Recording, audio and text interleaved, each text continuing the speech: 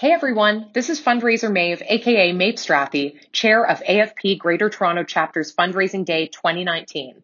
And I'm delighted to present a podcast from one of many amazing presentations this past fundraising day. What you're about to hear is Ignite Their Passion, the resurgence of values-based marketing. This was presented by Farah Rooney and Chris Carter of Candela Strategies. And in this session, they spoke about values-based marketing, just like the title. Corporations used to partner with charities when they wanted to do social good, but now they're increasingly doing it on their own. This is a good thing, but it's shifting part of the charitable pie towards the corporate sector. So in order for charities to stay competitive, we need to understand values-based marketing, especially as the demographics of our donor base shifts. This is critical information for all fundraisers to hear. So without further ado, Farah Rooney and Chris Carter with Ignite Their Passion, the resurgence of values-based marketing. Okay, we're on mic, so hopefully this is good. All right, thank you very much for having us today. So we're going to be talking about values-based marketing, and a lot of people will often ask us to say, hold on, what's this got to do with fundraising? You're doing lots of corporate examples, what's happening? And for us, and I don't know if you've noticed it, we often do other talks which we refer to as the disruption, this conversation that we have. I know there was lots of focus on disruption at last year's AFP, but really getting to understand what's been happening over the last 20 years or so, if not longer. If you've probably noticed, and we'll put lots of examples up of this, corporations have suddenly started saying, wow, social values, doing good, altruism, wow, that's really important. We can make tons of money. And it started off where it was a kind of a like, we'll partner with you. Yes, we'll collect money on your behalf at the till, and we'll start doing this. And it was kind of more of like this partnership model. But what's happening more and more is corporations, social enterprises, others are starting to just do it themselves. So you may have noticed, no, they're not asking you to partner with them anymore. They're creating their own foundations. They're starting to do things. So clearly, if we're trying to target people as fundraisers, altruism, also younger generations, and we'll talk about why this kind of marketing is crucial for younger generations. It's utterly crucial to understand why this marketing is working, where it's coming from, because at the end of the day, people are generous, people have a limited amount of money to spend. If they can buy a pair of shoes, and the pair of shoes have been advertising really well about all the great social good they're doing, they're gonna be like, yeah, I already gave today, I bought those great pair of shoes. So if you're wondering why maybe the sector is struggling to do fundraising in some areas, part of the reason is this. Suddenly, maybe we haven't really realized that we're actually in heavy competition with, you name it, take your pick, Nike, Airbnb. You're giving it all away. I'm giving it all away. You'll see some examples down the road. Examples. But take your pick that now as a sector, we are actually full on in competition. And it's not necessarily because corporations are pausing going, we need to crush those charities. Absolutely not.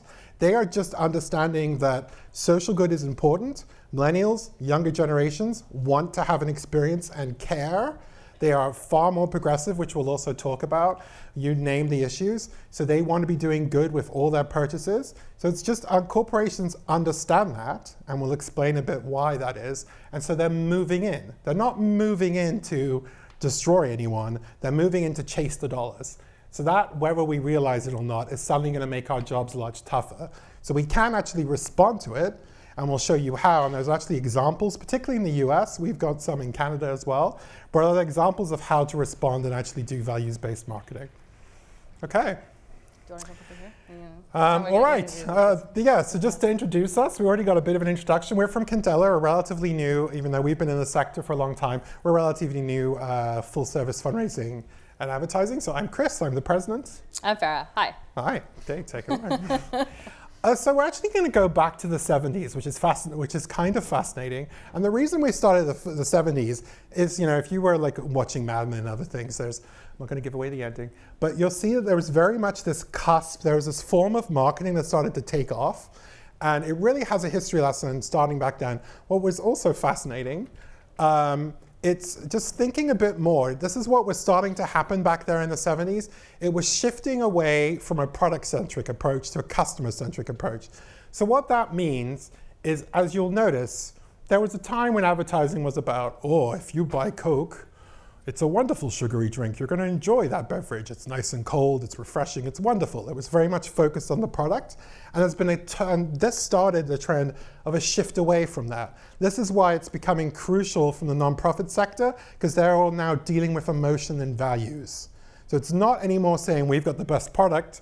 If you're Coke, we're better than Pepsi. Absolutely not. It's far more about social justice, values. You care about the environment, you care about all these other issues, and immediately you're starting to think, but hold on, wait a sec, we're a charity, we're doing all this great work, I don't understand why this corporation is coming in and saying these sort of values, this is us. So this is the idea.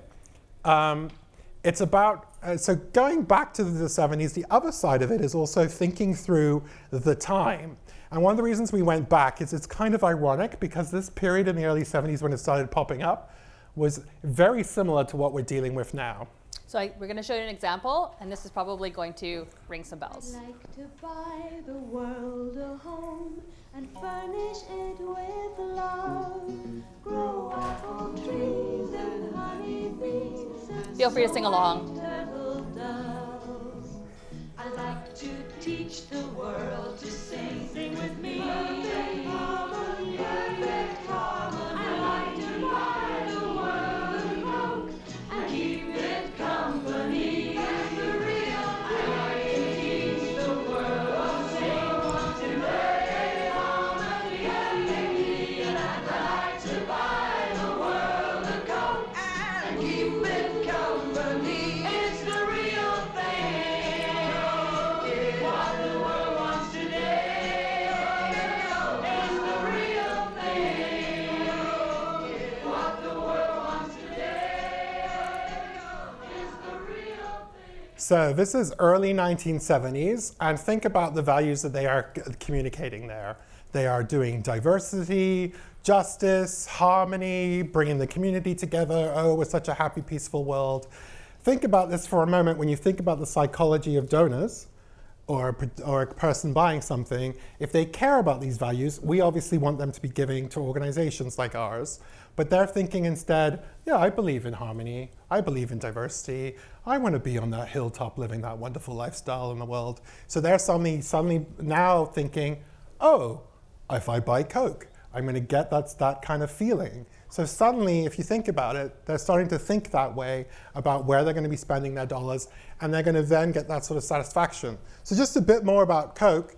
This was very early 70s. It's been named, 2007 Campaign magazine called it one of the best and most influential advertisers of all time.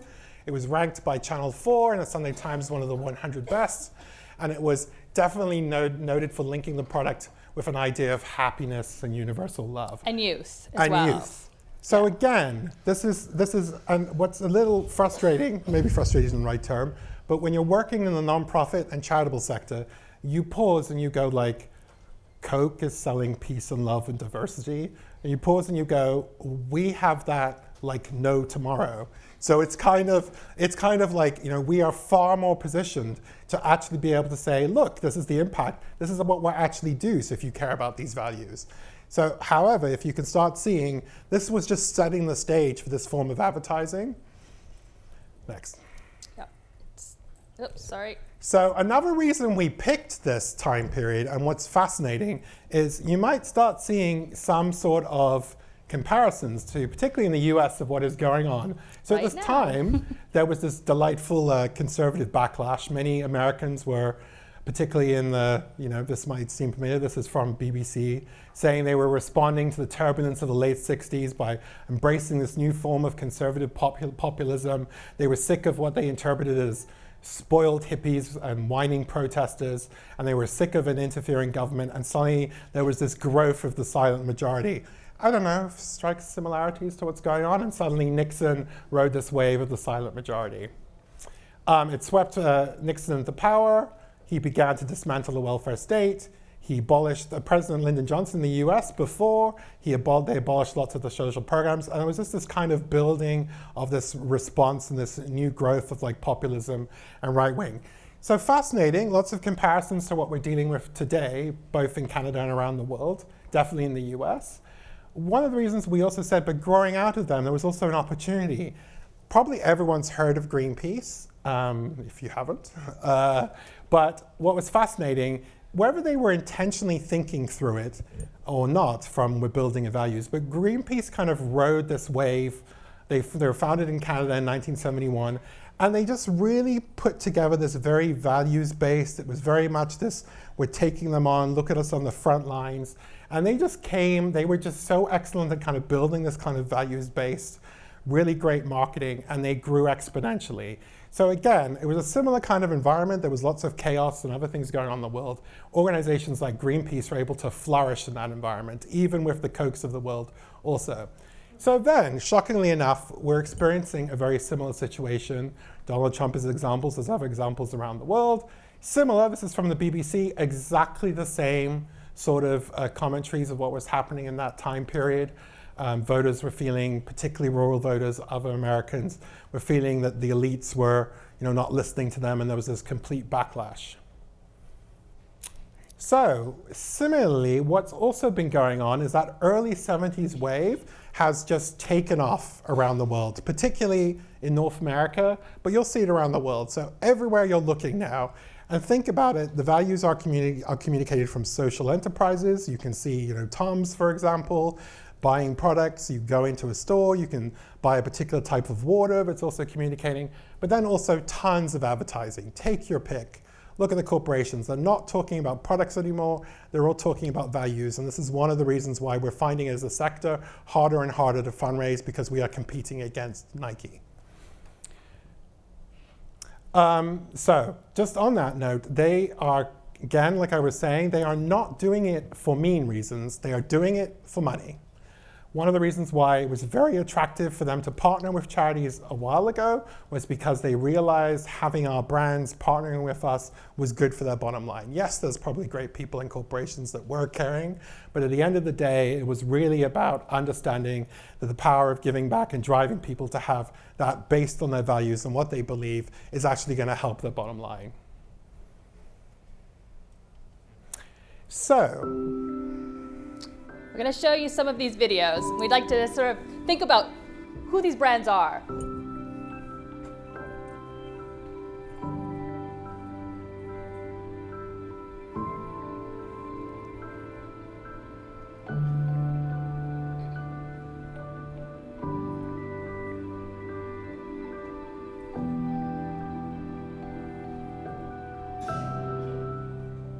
It's Airbnb. So what is missing from that? Oh, I don't know. A nice place, a wonderful vacation destination? Absolutely nowhere. They are completely full on doing what you might be thinking a charity would be marketing with. So this is exactly huge international group, completely focusing on values because they know where the money is. So that's one example. This is Airbnb. You probably all know this one already as well. If people say your dreams are crazy, No, it's okay. You go. if they laugh at what you think you can do, good. Stay that way. Because what non-believers fail to understand is that calling a dream crazy is not an insult. It's a compliment. Don't try to be the fastest runner in your school or the fastest in the world. Be the fastest ever. Don't picture yourself wearing OBJ's jersey. Picture OBJ wearing yours. Don't settle for homecoming queen or linebacker. Do both. Lose 120 pounds and become an Ironman after beating a brain tumor. Don't believe you have to be like anybody to be somebody. If you're born a refugee, don't let it stop you from playing soccer for the national team at age 16. Don't become the best basketball player on the planet. Be bigger than basketball. Believe in something, even if it means sacrificing everything. When they talk about the greatest team in the history of the sport, make sure it's your team. If you have only one hand, don't just watch football, play it at the highest level. And if you're a girl from Compton, don't just become a tennis player. Become the greatest athlete ever. Yeah, that's more like it. So don't ask if your dreams are crazy. Ask if they're crazy enough.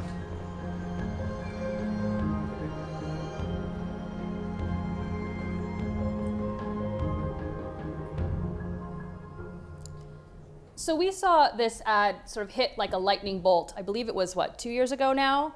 And the key line is, you know, stand for something even if it costs you everything. And we know that's codified language, right? Like we know what he's saying there. We know he's saying Trump. We know he's saying African Americans dying. We know what that's all about. And so Nike is sitting there and co-opting that. And what did that happen? That struck like a lightning bolt through the whole of the media. We were seeing it everywhere. So they're doing very interesting things where they're leveraging this in very specific ways to talk about their brand. And again, as Chris was saying, these are spaces that we own, that we live in, we work on. I mean, and also the problematic thing is we're hearing things coming out of, you know, Nike now that's saying, yeah, they'll sponsor you unless you're a pregnant woman. You know, so we're giving the power to these companies that are also sort of problematic and doing problematic work, and they're living in our space, and it's working. It's working. So here's another example. This one was pretty. This one's pretty interesting. I don't know if you've seen this one. They pulled it down pretty quickly.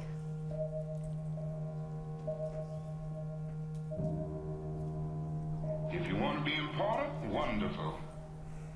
If you want to be recognized, wonderful. If you want to be great, wonderful. But recognize that he who is greatest among you shall be your servant. That's a new definition of greatness. By giving that definition of greatness, it means that everybody can be great.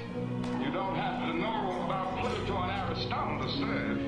You don't have to know the theory of relativity to serve. You don't have to know the second theory of thermodynamics in physics to serve. You only need a heart full of grace. Soul generated by love. Have you seen that? Has everyone seen that? Is that the first time they're seeing it?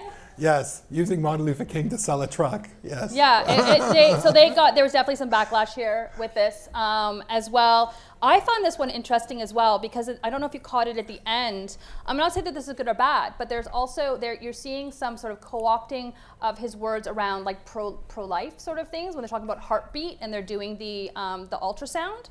So it's sort of also interesting how you can see because I mean. Obviously, they know their demographics. They're really big in red states. They have, I'm sure, like they align themselves with conservative values. So there's some interesting codified stuff kind of happening in there as well, which I think is really interesting. So you can see how you can use the same sort of messaging and the same sort of creative to sort of speak to different values in different areas. So I mean, this was so blatant. This was Super Bowl ad. Again, the family wasn't too thrilled about it, but they really just they're not talking really at all about what the truck does. They're showing a couple of images, but they're really just tying in what it means to be a truck owner, what it means to be a Ram truck owner, and those values that you can kind of espouse and you can sort of wrap yourself in and feel when you go and spend $40,000 on a truck. Is anyone seeing is there any other examples that anyone has seen? Does this kind of resonate? You're seeing this sort of thing? Yeah? Yeah? There's a new commercial about yes. transgender. Tradition where you shave his father. It's very emotional. But I know that there's so. Yeah, and I actually didn't see that ad. My husband did. And my husband's like, did you see the Gillette ad? It was awesome. I just got an email from the Gap. And it was all about transgender, like in Pride and everything like that, and it was talking about all different kinds of families and stuff like that, and but it was a Gap, but it was also their clothes too, right? Right, exactly. And the Gap has more money than probably Human Rights Watch, and a lot of other like grassroots charities, LGBTQ charities out there as well. Yeah. Okay. Okay. So one of the questions that we're also often asked is why. So why is all of a sudden, it feels in the last few years, these corporations are going big time into the altruism, empathy, compassion, which is traditionally fundraising, charity, nonprofit. The main reason, as I was saying, is money, but really getting to understand what's happening. So key demographics that they are after are younger. So everyone talks about, you know, oh, we need to reach out to millennials and younger generations. I mean, all of our direct mail donors are in their 50s and 60s. This would be partly why a lot of those younger demographics are harder to get at, because corporations are fixated on getting those groups and they've researched them to death, so they understand what they care about and what they need to do. Hence, and we'll explain it a bit more, hence why you're seeing all this type of advertising. This is the advertising that's going to work to get younger generations. You might pause and you go, well, why are they chasing this younger demographic? It's a similar conversation that we have in charities and nonprofits where we're saying, well, all the money is with our boomers and everything else. But the reason they're thinking is they see them as brand malleable. So that means if someone's 50 or 60, yes, I kind of fall into that. I was set in my ways. I was complaining about tea just earlier when I'm like, I always need my particular tea, and that probably happened to me when I was 15. So I'm like set in my ways. Their impression is that a 15, a 16, a 17, even into your 20s aren't set in their ways. So that's why they fixate on them and they're thinking, okay, we need to get them hooked. They need to think Nike is so cool and really cares about their values, so they'll be buying their shoes for life. So that's why they're chasing them. So they see us as over. So here's an example of, so millennials are key. If you ignore them at your peril, we have another talk where we were discussing this, is that what's happening a lot, think about this, a lot of corporations are going after them like no tomorrow, but there's also other forms of ways of giving, which are also, they're very generous, but they're going to be doing things like crowdfunding and you know, social enterprises, you know, using social media like no tomorrow, which a lot of the traditional fundraising organizations or nonprofits and charities aren't necessarily paying attention to. So you think about it, if it's true, this brand malleability, if we aren't paying attention to them, they're going to be set in their ways, and then they're going to look at you in like 20 years when they are a multi-million-dollar, and they say, oh, you want to name that wing after me? Where were you when I was 19 and I was signing all these great petitions online? I don't remember you. I'm going to give and continue to buy my Nike shoes because I'm cool and I am making a difference in the world. They don't trust traditional advertising. They love third-party advertisements. They love things like YouTube and personalities. They want an experience rather than a product. They really like to think that they are doing their personal style. So think about a lot of this advertising. It's very much about, you know, we share your values. You're communicating your values. So even that Ram truck was trying to do, if you buy a Ram truck, that says a lot about you. You're this kind of great revolutionary kind of person that's standing up, and you're amazing as you drive around the world. So it's kind of getting people to associate that lifestyle. And again, they are by far the largest group, 7.3 million millennials in Canada since the boomers. So again, pay attention to the advertising and marketing, because if we don't, they are the millionaires of tomorrow. So, and I mean, and sorry to be, not to interrupt, but it's also millennials aren't even all that young anymore. What's like their millennials 81. Are like 30 now, right? Yeah. And up. So I know we could keep talking about millennials, and we've sort of been talking about millennials for like 10 years now, and millennials are like, oh, we're now, you know. And Gen Z. And so now it's even younger. And another key point too is that it's also creating a sense of belonging, right? It's also creating a sense of joining something, being a part of something. It's that whole sort of sense of not wanting, you know, that FOMO. You don't want to miss out. You want to be part of something. You want to be part of a movement. You want to be joining with your fellow Canadians. You want to be joining with your fellow Canadians that care about the specific thing. And that feeling of inclusivity, you want to wrap around your organization, around your campaigns. Join us. Yeah. Another reason why this is really happening and why it's very apparent in Canada is, I mean, we say this, but it is shown time and time again. Canadians embrace equality, they embrace immigration, they're increasingly more tolerant, particularly when relevant. I mean, I'll just be frank to the US, all the survey and other things, but other places around the world. So we very much have, you know, we obviously have our own issues pop up from time to time, but I think as a whole, you know, we don't have the same sort of level of this Trump and Brexit or you name it, not to the same extent. It's there, but it's not quite to the same extent. So again, it's like this form of advertising, this form of values is very important, particularly to Canada. So yeah, Michael Adams just wrote a book. There has been, I mean, we hear it, right? Are there concerns that there's a rise happening in Canada? Because we can't, as much as we want to, and sit here and be like, oh, we're above all this. We know that we're not. We know that some of this happens. But there is research, this book just came out, there is research that shows that in general, Canada is still a very tolerant country. In general, Canada is still very accepting, generally liberal. So we still, even though we might be hearing in the media these trends, and absolutely we should be aware of what's going on with these certain fringe groups, but we're not seeing like the wave necessarily that they are seeing in the States. And as well too, I mean, there's research that shows in the States too that the general population is actually much more liberal than in terms of social liberal than necessarily is shown, and we're seeing with with whole abortion debates and whatever going on in the States right now. But in general, Canada is fairly liberal. So a bit, we've already started talking about this, but really, and we say the brand, and we say this a lot because when you might think, oh, brand, talking about the corporation, you're definitely, every organization has a brand. So you take your pick, Plaid Canada, Sick Kids, regardless, going down, hospital, you're a brand too. Particularly as we're dealing with this issue, there are senses of values, and people are going to want to see their values, their altruism, they're going to want to think that they're making an impact. So what values-based marketing is doing, particularly for corporations, because they can't necessarily do to the same level, demonstrate the impact that they're doing in these areas. But so it allows to build a sense of integrity, building trust. It's like appealing to this ideal version of themselves, apart from just being beautiful, successful, happy, it's also just this kind of idea of, you're a better person. So after seeing that great Nike ad, they're going like, I'm buying Nike products, I care about this stuff, I'm a better person. So it also appears to be a lot more transparent about who the company is. So they're kind of laying a stake in the ground saying this is what our values are, this is what we care about. So even some of the other controversial things that they're dealing with, where things are being made, production lines, etc., with their advertising, they're immediately just kind of getting people to say, these are the values that they care about, that's what I care about, so I'm going to associate myself with them.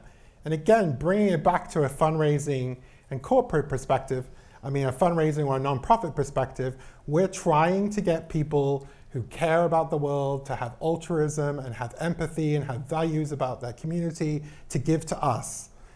And if you think about it, they're suddenly being offered a win-win instead. They can say, like, I can have my amazing pair of shoes, and I can also be a social justice warrior. I don't need to give to you anymore, I can do this instead. So another reason is why they're going on, and we're going to talk a bit more about the younger generations, but Canadians are very progressive. So this is just demonstrating the values. So if you're chasing values, you're chasing money, you want to see people feeling represented. So 46% of Canadians, which is unusually high in the world, believe that immigration is having a positive, a very mostly positive effect. The biggest offenders of immigration are Canadians aged 18 to 34. So again, what we're trying to emphasize is overall there's this liberalness in Canada and more progressive values, but as you go younger, it's more and more and more.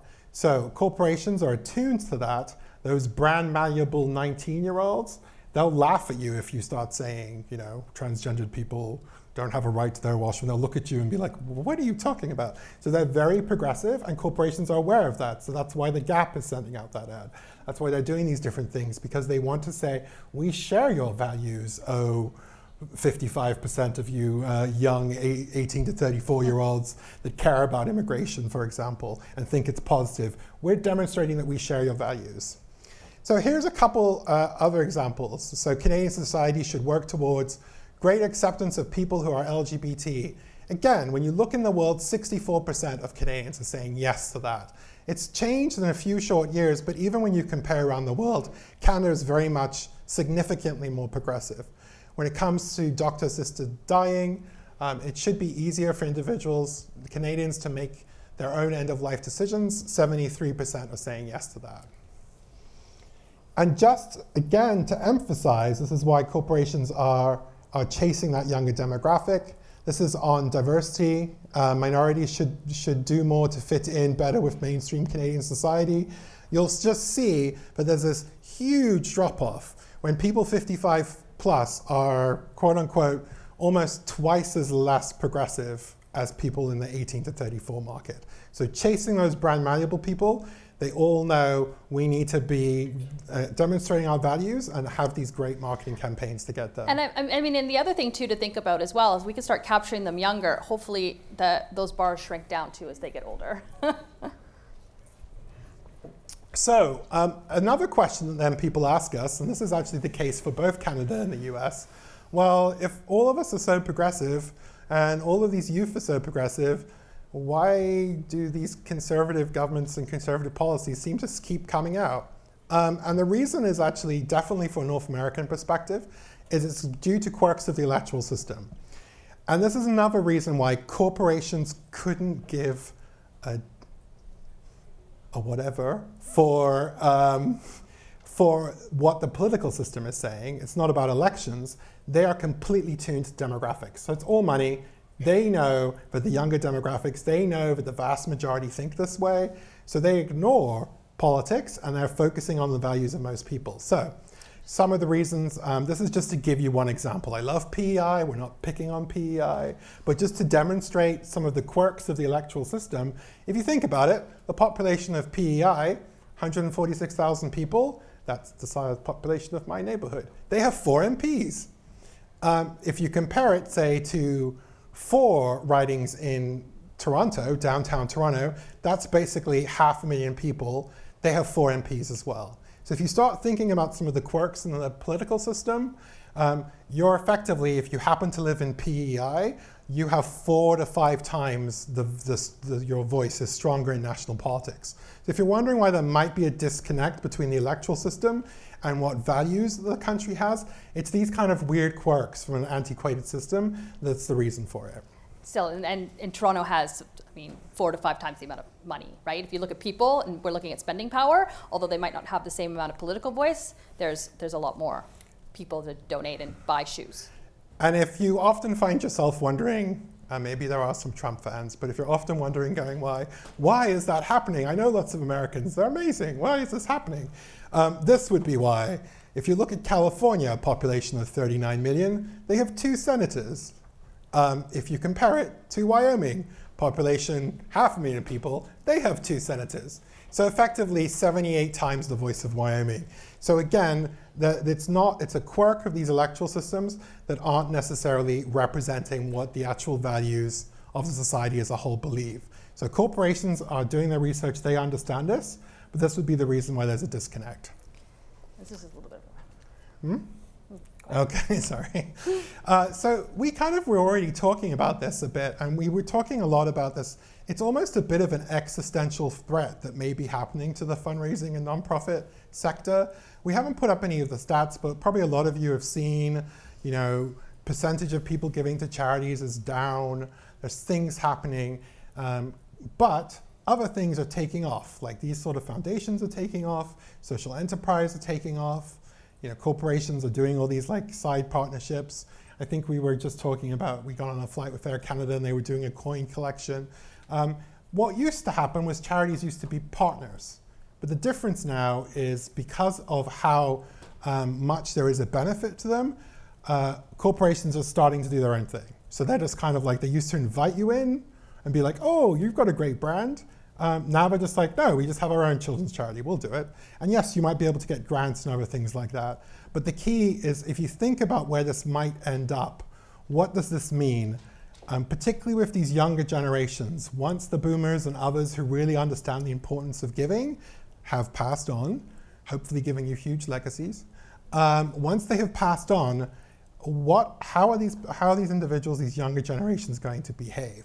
They have been asked whenever they check out to give to the PC Children's Charity, for example. They have been buying different types of shoes. They've been doing all sorts of different things. They've been seeing all these great ads from Nike, etc., who have been all over social media, targeting influencers, etc.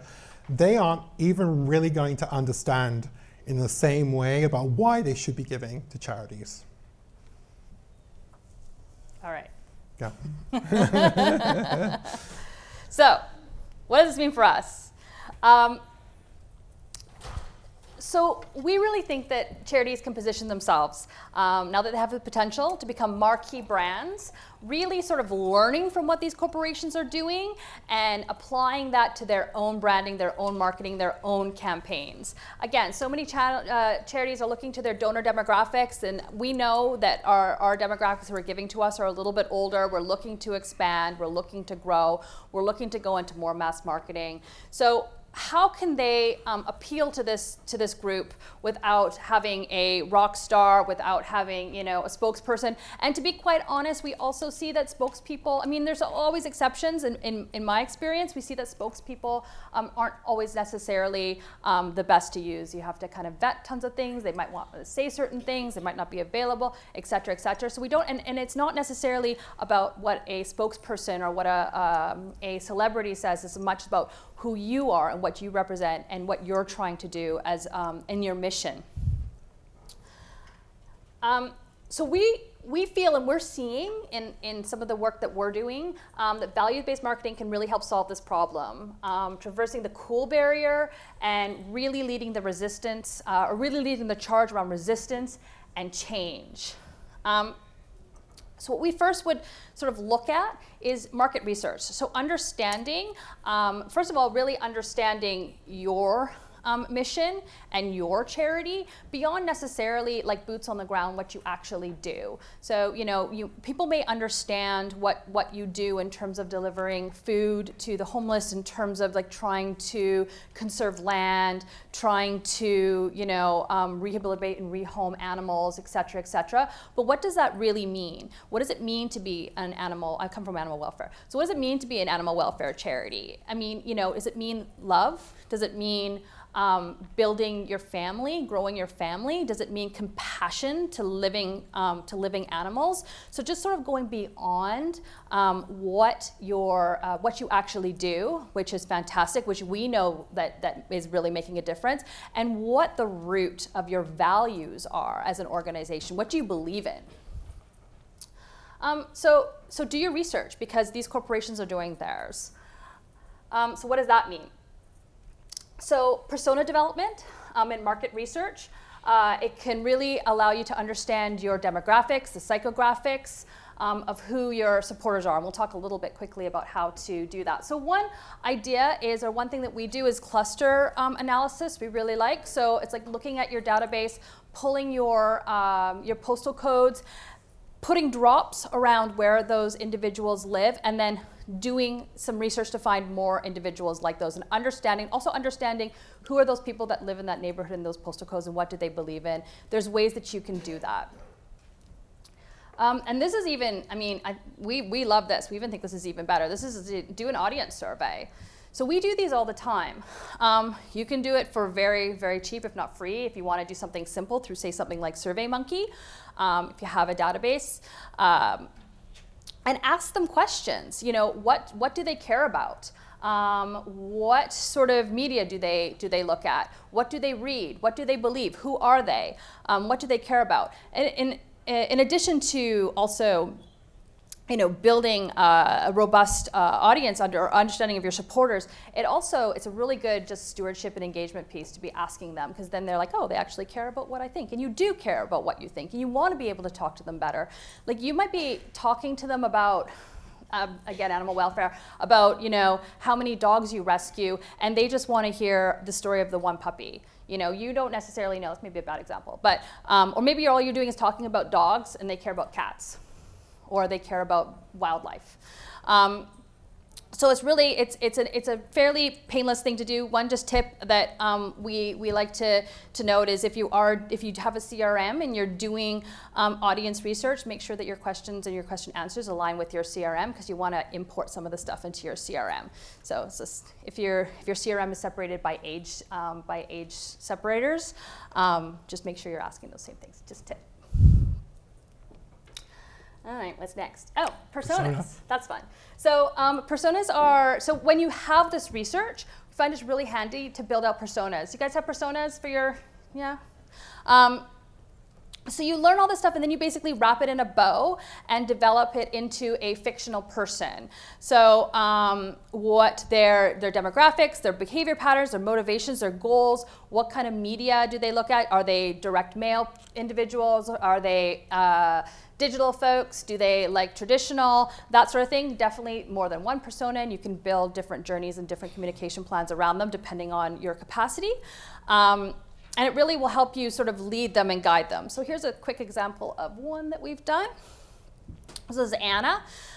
So here we were looking at reaching out through social media to a younger audience, savvy, wealthy, what she cares about, really interesting around, start getting about social value, pursuit of originality, need for status recognition, social learning. So status recognition we're seeing a lot, which is like proving your social clout through social media. That's through sharing, through talking about it, through, again, demonstrating what your values are. Okay, now this is back to you. Okay. So now we're going to show you examples. So there are examples that, particularly in the US, and perhaps there's a sense of urgency very much in the US, there are definitely examples of charities that are starting to, I really understand values-based marketing and really communicating this. So we have a couple examples from the US and also one that we worked on here in Canada. So first one is the ACLU. Dear President-elect Trump, when you take the presidential oath, we the people will also take an oath. I do solemnly swear to preserve, protect, and defend the Constitution of the United States. So that we can all speak freely. Because I want to continue to be proud of the country I live in. To protect our lands. To reclaim democracy. Because I love this place. Join us. Take the oath.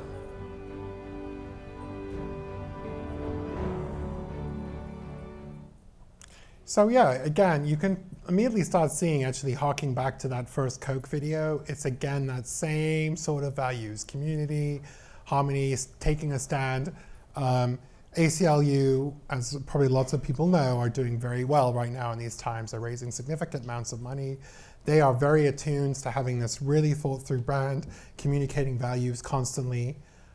The next, we have another example. This is the... Yeah, and I just wanted to point out too that at the end of that video, there is a call to action to do some lead generation as well. So we know that taking someone or asking someone to take an oath is important, that's meaningful, but when you do that, you're also getting their name and their email, and maybe their phone number. Yeah, and another thing that we haven't really talked about is, just like what we were saying the corporations weren't doing, like Coke wasn't saying, it tastes really great, it's amazing, you need to buy Coke because we have more sugar than this other software or this other soft drink.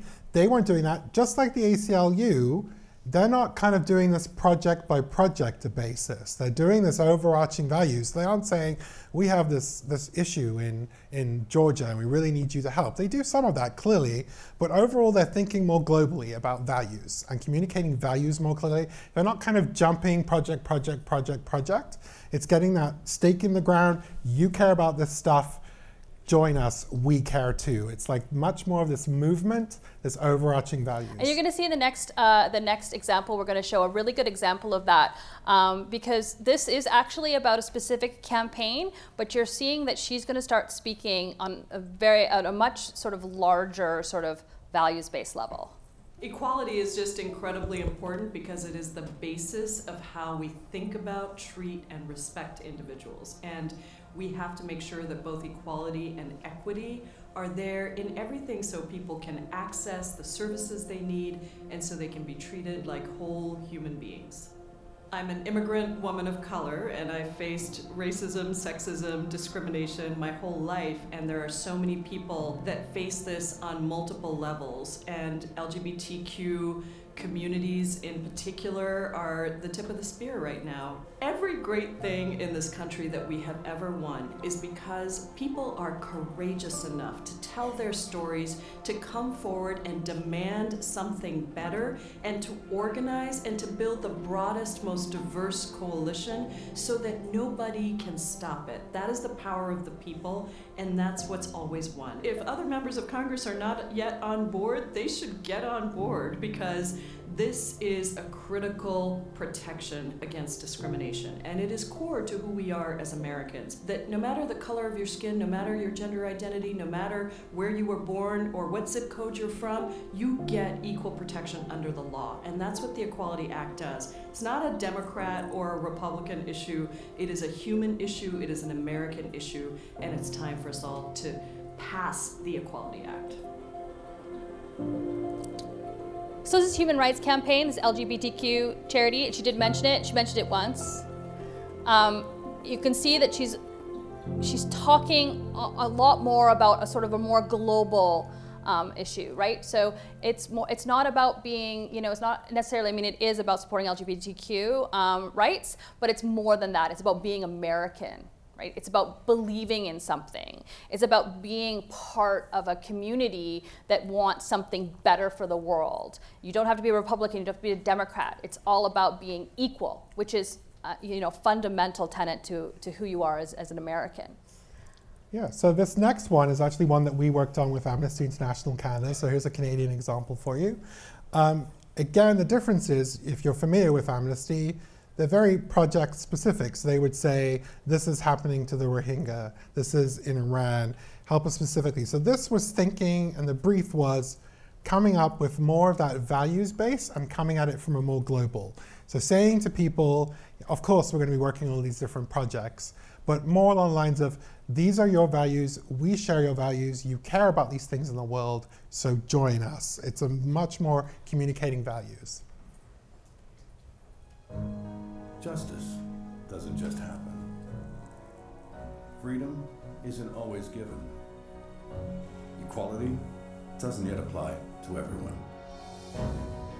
Change has to be fought for, grabbed hold of, held onto. That's why we need you to stand up for what's right, to help us reach more people and have a greater impact. Join Amnesty International and be the cause of change. And if you're wondering, did it work? It did. Okay. This is you. That's me. All right. So what are we actually, what are we really trying to do here? We're talking a lot about what we're trying to do, but really engage and leverage. So we're looking to create messages that really speak to and drive your supporters into action. If you're not really telling them what to do and you're not giving them a clear call to action, we'll talk a little bit more about this, your messages can fall flat. So we see this a little bit in Nike, and I'll talk a little bit about this in the first slide, but I'll jump in now. We can't, as charities, we can't go to the charity store, right? We can't go to the donation store. People know where to go to get Nike. People know where to go to get, Airbnb. You go to their website. You know where to pick up trucks. But we have to be really careful and deliberate when we're putting out their messages that we're actually driving people to action, and that action equals something that's important for your organization. So is it you're driving monthly donors? Is it you want one-time gifts? Is it you want lead gen? We really find this is very successful when building lead gen, so to build your files, and then you want to push that into your conversion channels through telemarketing or through your digital conversion channels or things like that. But that's really, it's about capturing those people that care, and then you can start to continue having that conversation with them. And it's important not to get stuck in the medium. A lot of this stuff is in, we do a lot of this stuff in social, and we'll show you this really quickly here, but it can really be spread out. We'll talk a little bit about integration in a second. So this is what I was saying here. So you can't go to the donation store. So we have to have a really clear call to action, what we're asking them to take. And so here's an example. We did some A/B testing with the Cause Change campaign that we were showing, and we found that just saying like act now, we were only seeing a 35% only 35. That's really good. 35% conversion rate, and then when we said add your name if you agree, we were seeing a 42% conversion rate. So it's telling them exactly what you want them to do, so they don't need to think about anything. Say sign your name here, right? Like add your name. do this versus like acting, because people can act in lots of different ways. It might mean something different. So we're just finding in our testing that through this sort of, so you get people, you pull them in, you speak to their values, and then you tell them exactly what you want them to do. So here's another example. So this is for March of Dimes, where, again, this is another example of driving those personal feelings. This isn't in a social justice sphere. This is around stroke recovery. So what if I can't cry out for help? You've had a stroke and you can no longer speak to your family. What happens after? This Giving Tuesday, Give Hope After Stroke. And what we were kind of digging at here is that sense of having a value over dignity, values around dignity of people who are suffering disabilities, who've had a stroke, dignities about people in your community, and a believing that fundamentally people have the right to live their best life, no matter what has sort of happened to them. So we were sort of getting at that here for Giving Tuesday last year. All right. So consistency in messaging. So one of the things that we love about these value-based marketing is you can campaign it. So it isn't necessarily just about putting it into one channel or putting it into one video, but it's taking it and it's sort of using those values to support and wrap or umbrella over all of the other sort of really exciting things that you're doing in market and doing throughout the year through your campaigns. So, you can think about cause change. So you could see that over a direct mail piece where you maybe are talking about what's going on in Syria, and there's a sort of message about what's going on in Syria, and then just at the top you talk about cause change. Well, we're asking you as a direct mail donor to cause change for these people in Syria. Or you're looking to, I don't know, are you all in? Are you all in general? Also, are you all in to, through this one social media ask? So it can really wrap a lot of the work that you're doing really nicely. And by also bringing in those individuals on those values base, you continue to talk to them in other channels, say through your telemarketing. So you're bringing in an individual because they believe in making the world a better place. You can have your telemarketing vendor starts going, hey, we know that you want to make the world a better place. Come, like this is how you can do it. So it's really about building those foundations. It's about reinforcing that messaging and about really creating a fantastic journey to start stewarding and growing your relationship with your supporters, because you really do. I mean, the other thing that's important around this idea is that idea of trust and transparency. And yeah, I mean, maybe Nike doesn't really believe in this stuff, but we really do. And we really live it, and we really breathe it. So it's a great way to just speak authentically with your supporters about meaningful stuff and trustworthy stuff that they can trust you about, because you put your money where your mouth is, right? You're doing it. And so again, integration. As you steward your leads, ask values engaged. Ensure that values languages are reflected in your telemarketing scripts, your direct mail ask, your video campaigns, your gala opening speeches. I mean, really everything. You can put it in your signatures and your emails, and just really be sort of emphasizing and reinforcing that messaging wherever you go, especially if it's campaignable. There you go. And I believe that's it. Any questions? Okay, let's start at the front. Our organization has a good mixture of, I guess we could consider liberal supporters and conservative supporters, and we certainly want money from all of those people. Are there pitfalls to using a values-based approach, such that whenever you're doing so, you're implicitly saying you're supporting us because you are not like those other people that we don't like? In other words, what are ways in which you can use a values-based approach that will sort of transcend some of those different kind of social divides? Absolutely. I mean, we say values-based, and a lot of the examples that we gave are obviously a very advocacy-oriented organizations, but it will be different for every type of organization. For example, I'll just say I've worked at the Nature Conservancy, for example, and it was far more about values around patriotism and love of country. So those were kind of the values that I'm emphasizing. So that's why research is key. Get to understand who your audiences are and who your priorities are and what the values they really care about, and then leverage those. So in that case, it was the love of country, patriotism, completely different. Lots of people can rally around that, particularly in Canada. You can do patriotism in a great way. Like you can, be saying, look at this beautiful mountain, look at this wonderful prairie. You're not pushing anyone away, but you are definitely still harking in on those values. So it's really understanding who your key targets on, what they care about. And yes, you can have a completely positive emotion that everyone can rally about, but it's really understanding what would be the right values and the right emotions that would work for them. And you could kind of see that in the human rights campaign ad, right? When she was talking, it's not a Democrat issue, it's not a Republican issue, it's an American issue, it's a human issue.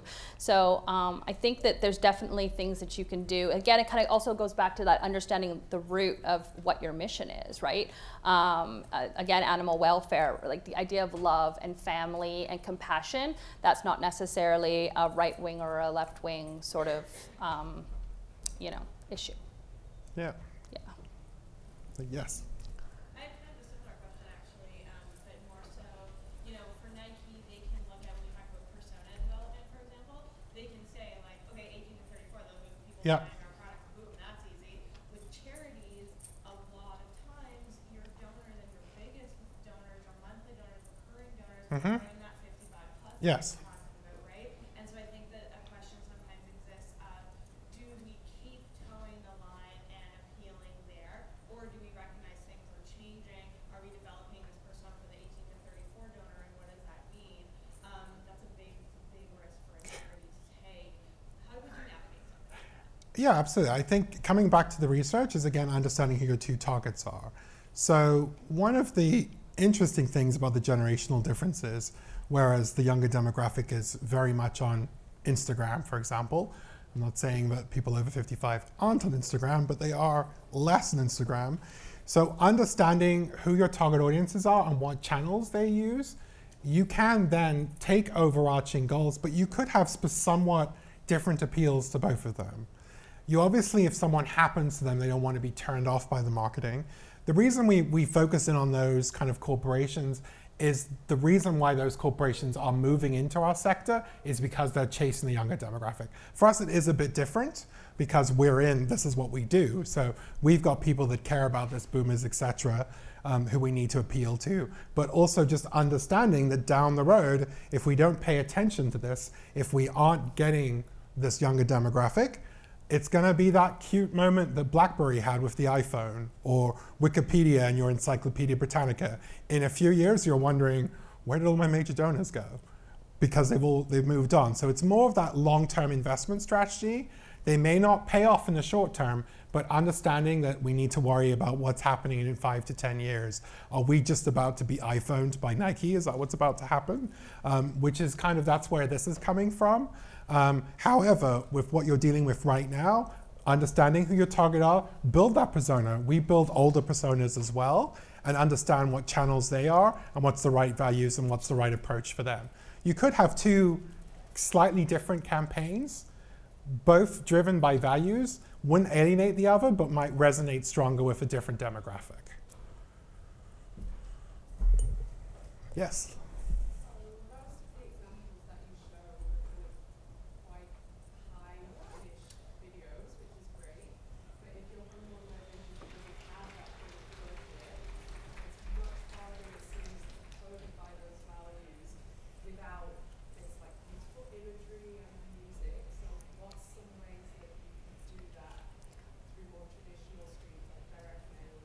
Yeah, so the March of Dimes example was wishing a dream. There was like no budget.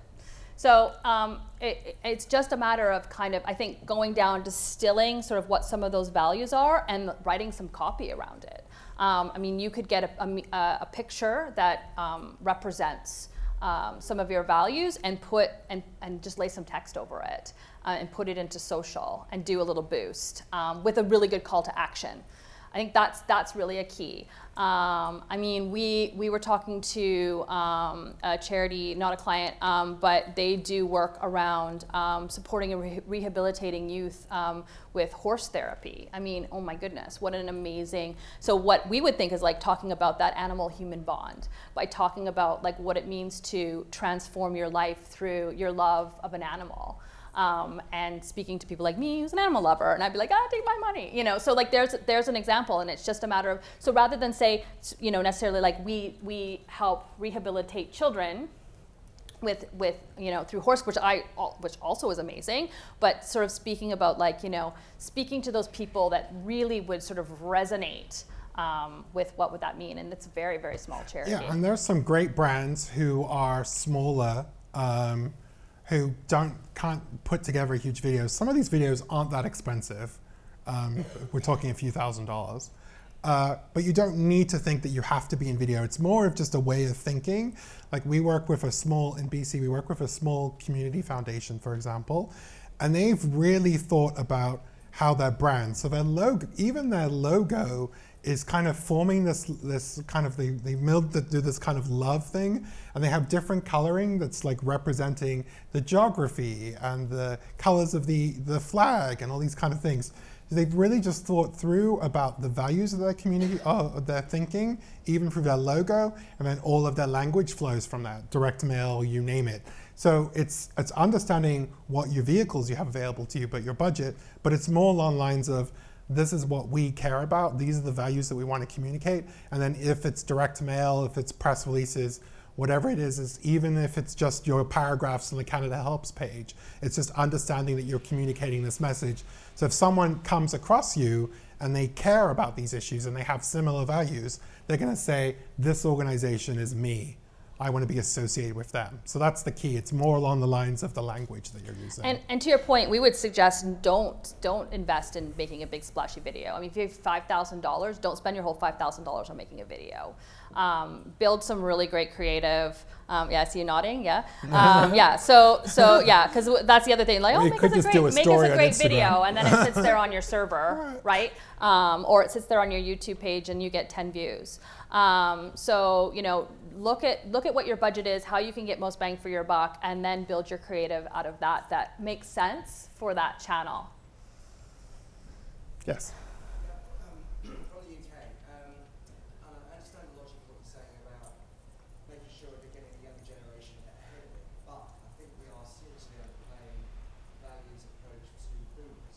Yes. Yeah. And you know, they're $46 trillion just in the US to hand over to them. Absolutely. So we can do an awful lot of values-driven advertising, very much digitally integrated with legacy fundraising. Oh yeah, big time. Which is absolutely in the territory of values. Yeah. What we haven't been doing is driving, blasting the charity values. Yes.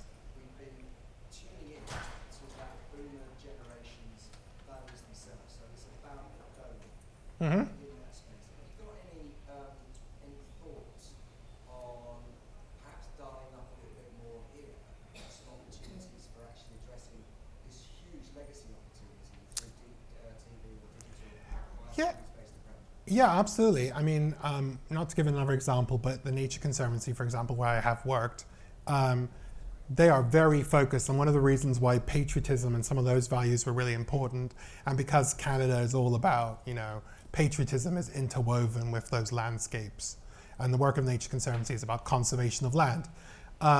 So they've also got that legacy side to it, so a future for future generations. So they were able to leverage it, and they've released videos and other things specifically for legacy giving.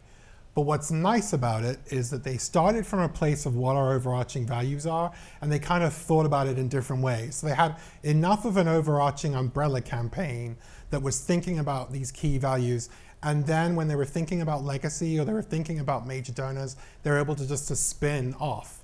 So again, they were able to communicate patriotism and legacy, etc., to target planned givers, but it was all still under those fundamental values. So the key, and that's another reason we didn't really emphasize enough, and there were some quirks, again, there was a reason why we did what we did for Amnesty. It wasn't just about targeting a younger demographic. it was targeting a few different demographics.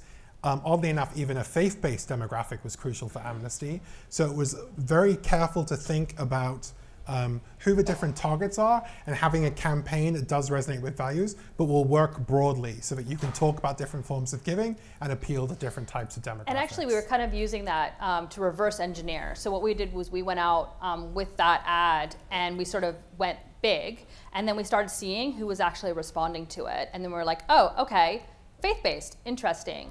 Or we actually found that people speaking about like us and them, we actually found that people who were kind of socially conservative also believed in social justice.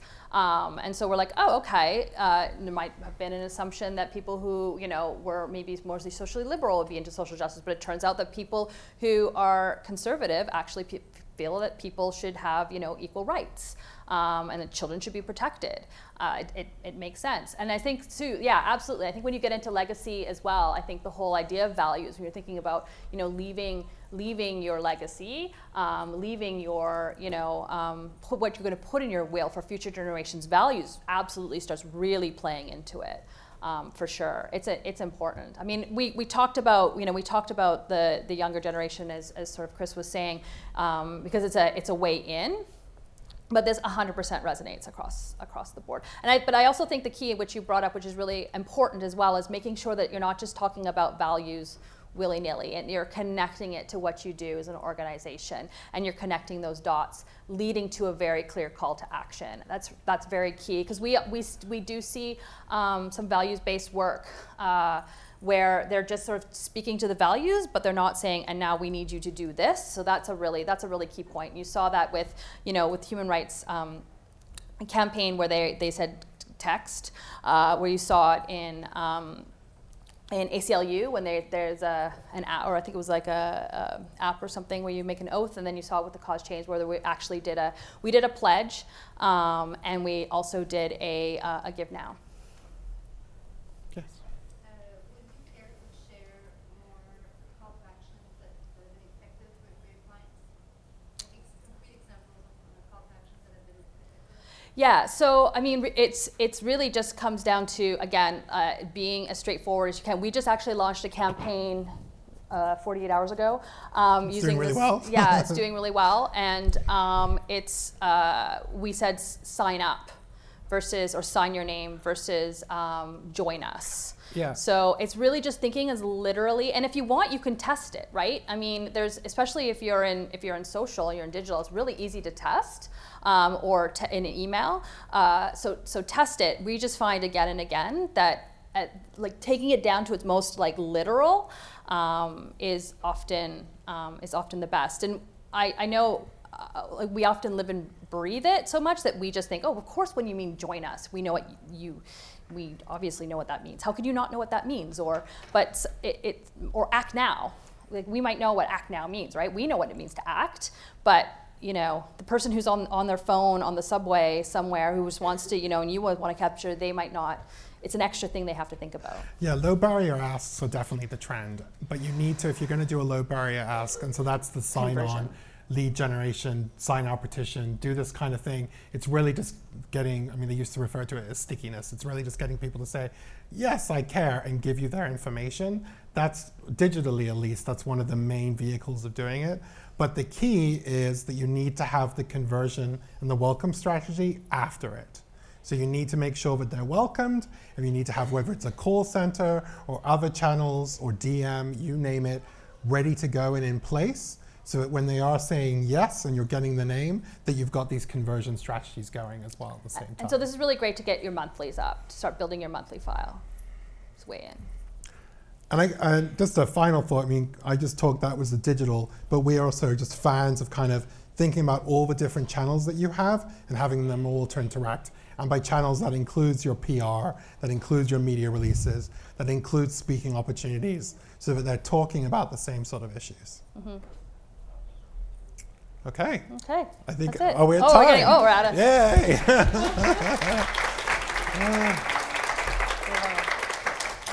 Barry and Chris, thank you for presenting and delivering a wonderful thank you. presentation for us Thank you. today.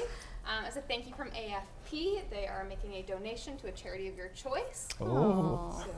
Thank you. Thank you very much. And as a reminder for everyone else here to fill out the evaluation either on the app or the paper copy on the table, that would be great. And then head over to lunch, which is this way, and try to get the best table in the house. Thank you. Thank you.